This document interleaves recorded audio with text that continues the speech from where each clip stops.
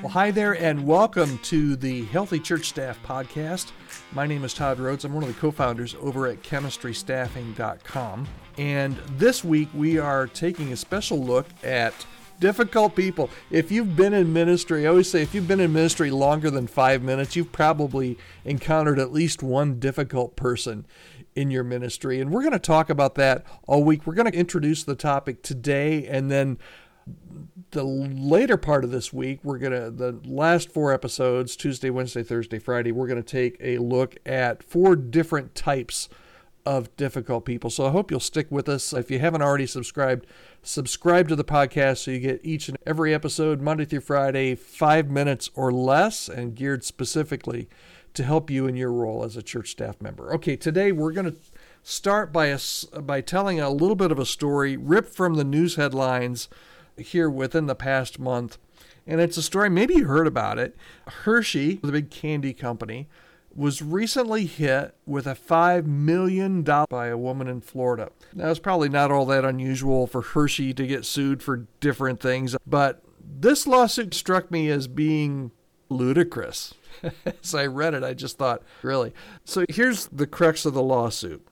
A lady in Florida bought a package, a multi-pack, I think, 6 or 8, come in a pack of the Reese's peanut butter pumpkins over the holiday season. And she was appalled, dismayed, just absolutely flabbergasted at the fact that when she opened up her Reese's peanut butter pumpkin, the peanut butter pumpkin that she was about to eat did not look at all like the peanut butter pumpkin, that's hard to say, peanut butter pumpkin that was on the label. You see the label, the plastic wrapper, had a picture of a pumpkin that had a face on it. It had triangles and just a regular jack-o'-lantern.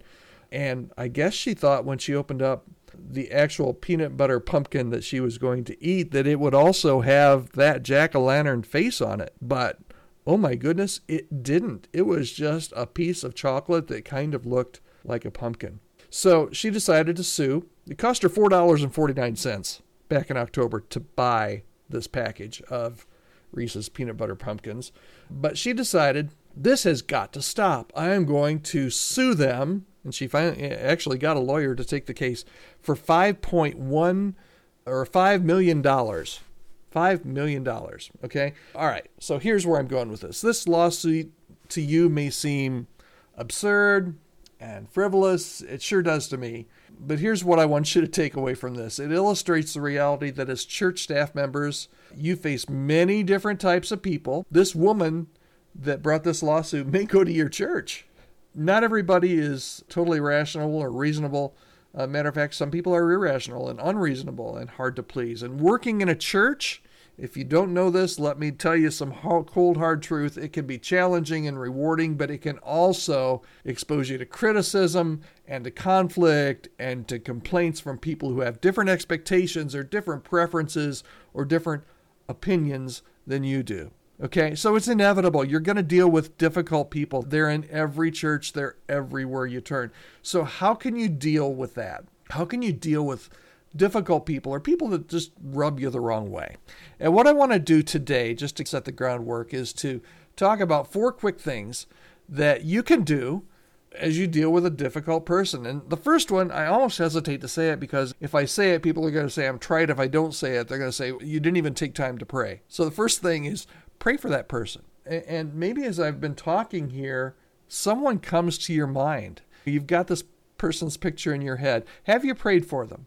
Jesus taught us, they might not be our enemy, but he taught us to love our enemies, to pray for those who persecute us, pray for difficult people, and praying for them just can help you to see them maybe in a different way as God sees them, maybe to have a little bit more compassion and grace. So if you haven't, you might even want to hit pause on the podcast now, come back to it, but hit pause on the podcast and maybe just say a quick prayer for the person that you find to be extremely difficult. Okay, so pray for them. Second thing is examine yourself. Before you judge, before you confront somebody else, make sure that you are not the problem, right? Make sure that you don't have a plank in your own eye when your brother just has a speck in his.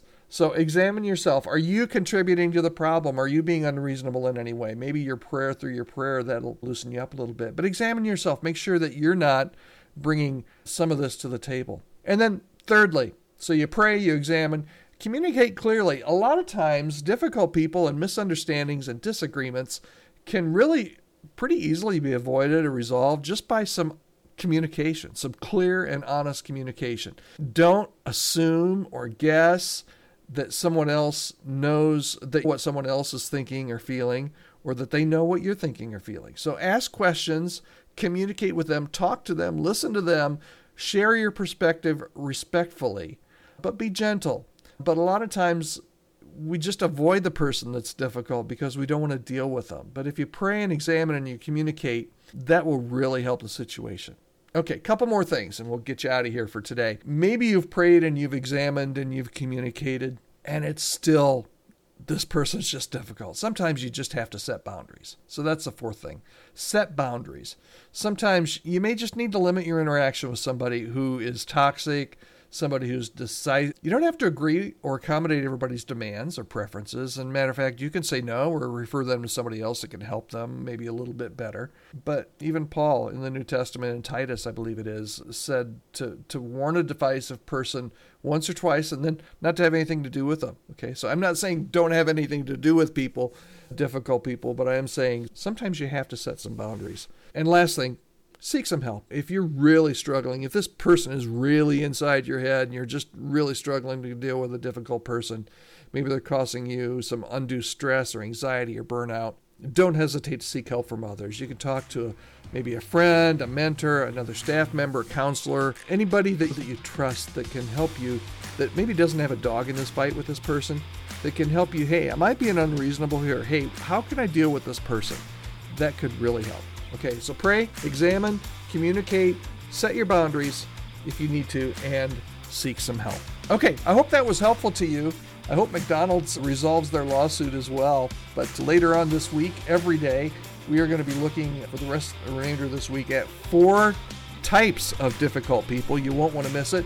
Subscribe to the podcast. If you have any questions or comments, you can always get those right straight to me just by emailing me at podcast@chemistrystaffing.com. Thanks. We'll see you tomorrow.